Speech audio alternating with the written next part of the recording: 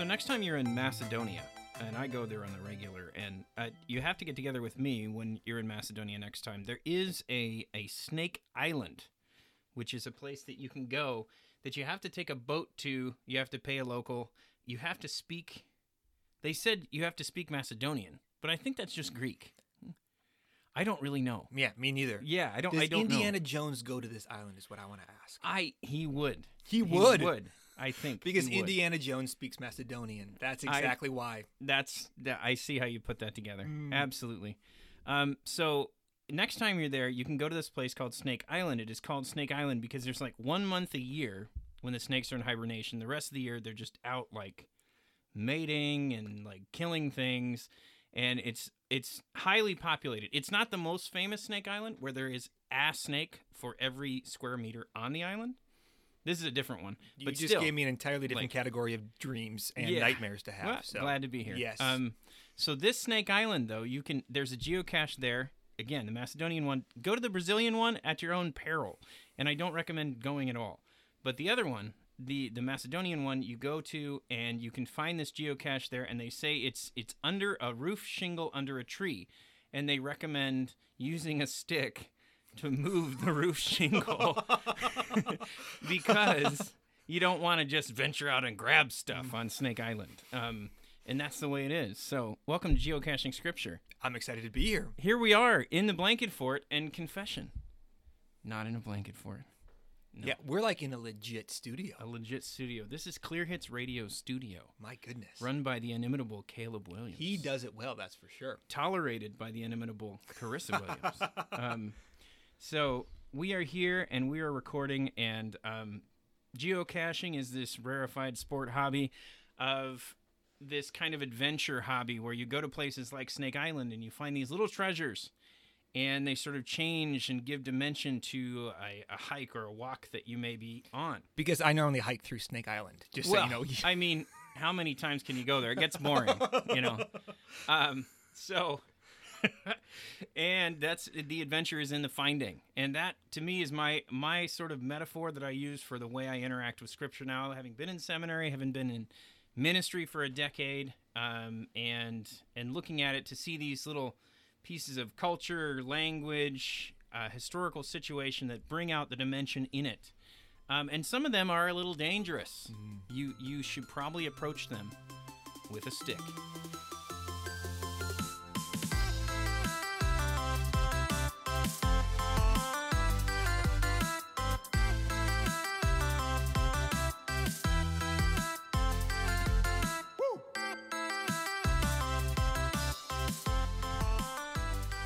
So,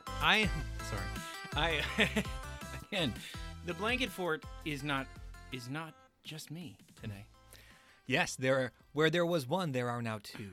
There are now two. There are now two in the garden. And that's getting a little bit far, but I am happy to be here, doing my best to kind of muck around in Scripture and take it very seriously. So, like, the reason I came on this podcast is because you told me it was the most serious biblical podcast in the entire world. Absolutely. So if you're out there listening in a digital world, just imagine us with, like, slanty eyebrows, just reading the Bible angrily and being very serious about it constantly.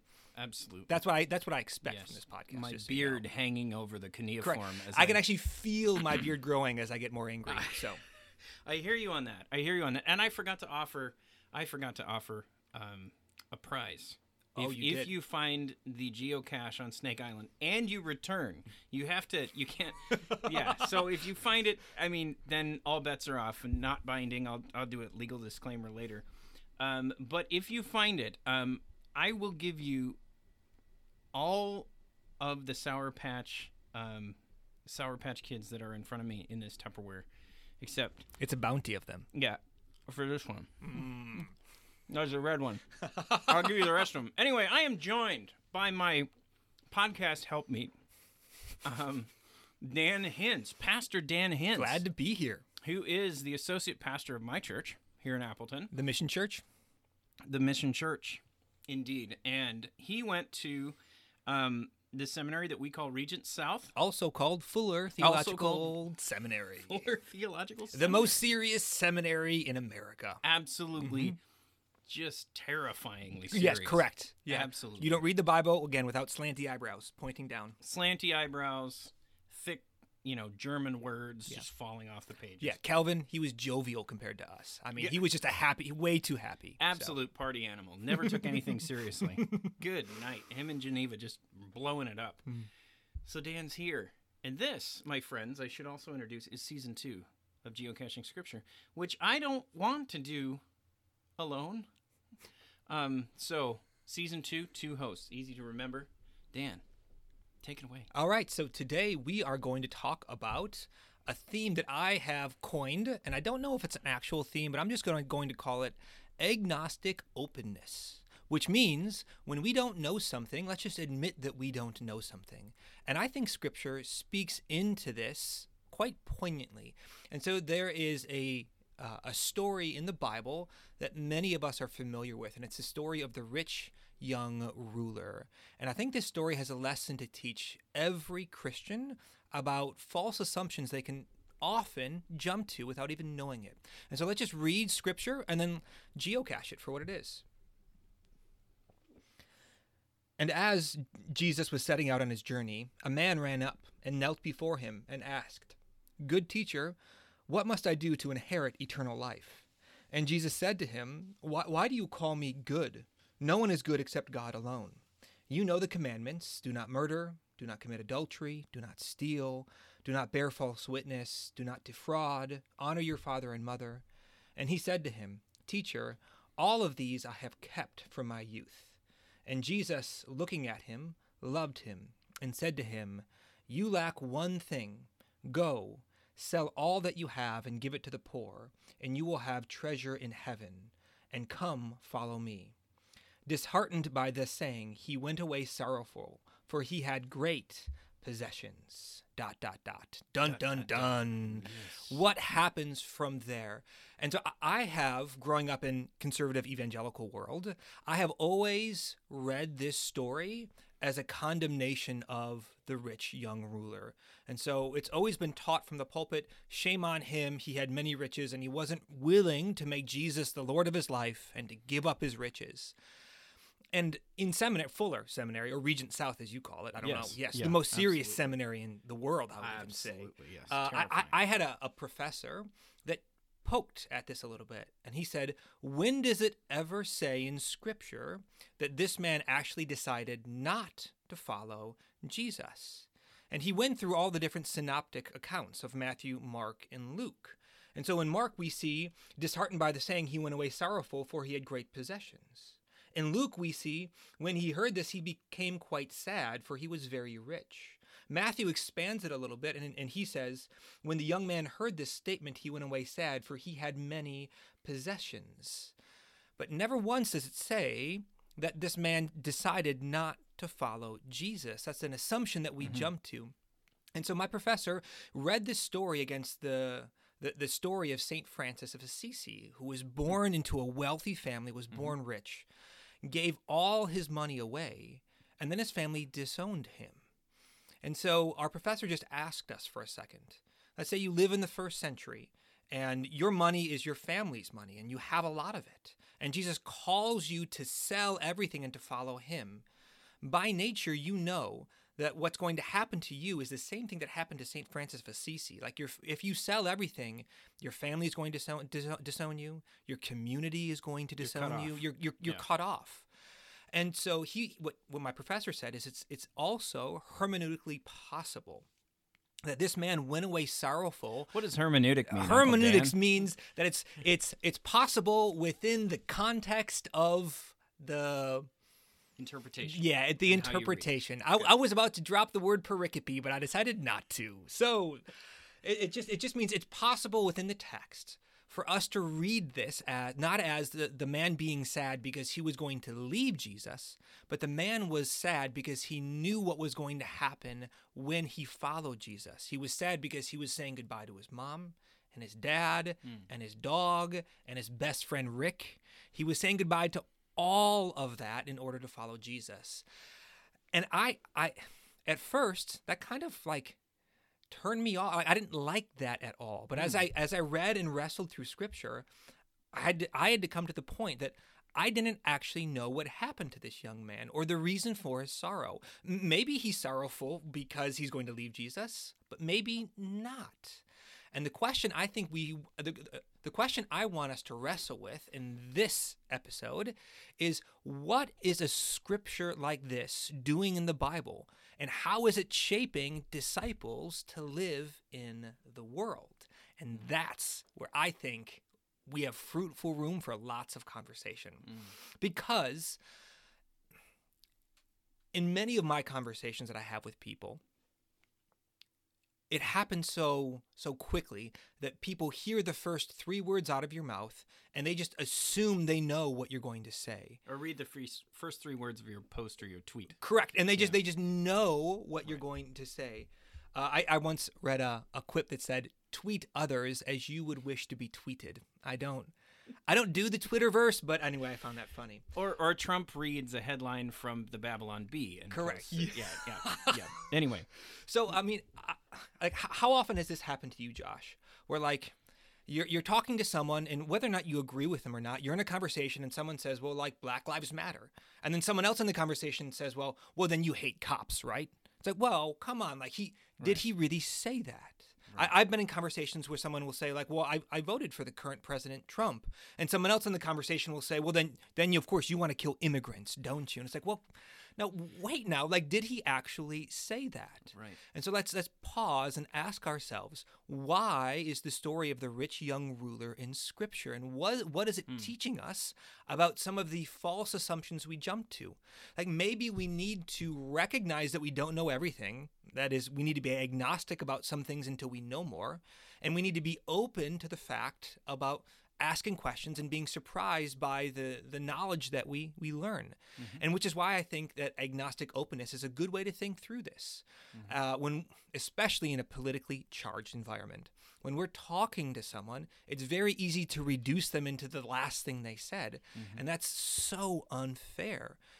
And then what you have, like, this being in the context of Mark, where Mark leaves a lot of these cliffhanger type ideas. The end of Mark Correct. is a cliffhanger.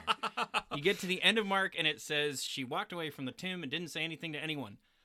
Dun, dun, dun. There we are. She went to Snake Island is where she went to. And they never saw her again. So I think this is here for the followers of Jesus to be confronted with the reality that so often we just want to assume we know what Scripture is about when we don't sometimes. And so this story is point in case. We have inklings that this man might have left Jesus, which is, again, you can make an argument from that based on the eye of the needle saying that Jesus has right after this. But again, we don't know for sure. All we know is that Jesus also says that what is impossible with man is possible with God. It's entirely possible that this man was cut to the core because he knew that he would have to be disowned by his parents, and that's what caused his sorrow. It's not a sign that he was leaving Jesus, it's a sign that he was following Jesus. And being open to that reality, a politically charged environment where, I mean, you're either far right or you're far left, and there's very little in the middle. It's very easy for someone on the left to caricaturize someone on the right and just say, I know everything they believe. Yeah. And vice versa. It's very easy for someone on the right to caricature someone on the left and just say, I know everything they believe. And I just want to say, hold on. This Scripture is here to shape us in terms of agnostic openness. Now, I'm not agnostic. Like I'm thoroughly Christian, but I think that in conversation we can never know everything about someone, and so this story invites us to be curious, to ask more questions. And as I've wrestled through this text, I've still never landed perfectly on, does this man leave Jesus or does he follow Jesus? Because the text doesn't give me enough there. And so I continually wrestle with the evidence I have. In conversation, however, we have the capacity to ask more questions. And I think that's what this text wants us to do. Well, and I would say, like, one of my very favorite verses, the last verse of Jonah. And also much cattle. And brilliant. Also much cattle. Yes. Like God says, I'm not going to destroy Nineveh. There's a bunch of people there. And also much cattle. Fnee. Oh, the author is just like, nailed it. Done. This is over, Yeah, man. oh, I And crushed also, that one. Sails borne back by the wind. We're out. Mic drop. Yes, I mean similarly, Mark has this aggressive sort of fast storytelling style that he just kind of like leaves things open. Yeah. You know.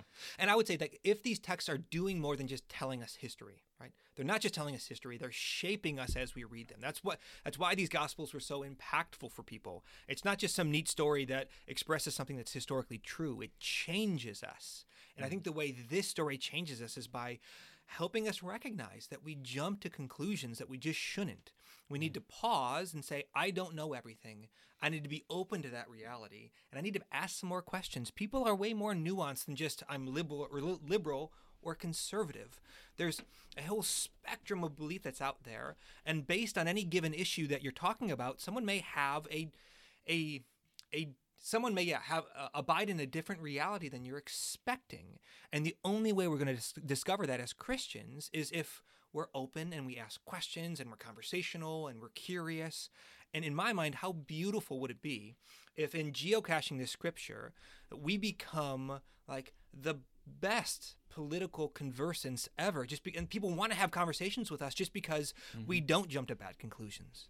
And we're always trying to discover exactly what someone believes and why, because we don't believe we just have all of the information right away because someone believes X, Y, or Z. They're either a fascist or a red communist. Correct. Like there's no in between. Correct. And this even in the sense that Mark and that all the Gospels have a certain sort of category for wealthy people. Mm-hmm. And Mark sort of breaks that category and says this man is wealthy, but he's more than that.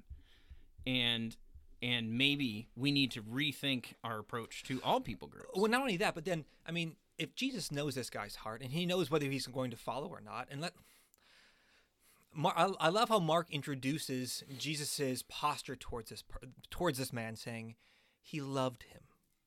Right? Like what produces the type of openness to someone to discover whether your assumptions are right or wrong? It's a posture of love towards someone. You want the person you're talking to be fully themselves. And because of that, you don't just jump to bad conclusions. You ask lots and lots of questions to discover precisely what they believe and why. And in that, not only do you express your love towards them, but they also experience that love. And how amazing would it be if Christians were known for that kind of political conversation? And that's it. And you don't exactly see us people clawing online to talk to the Christians about politics.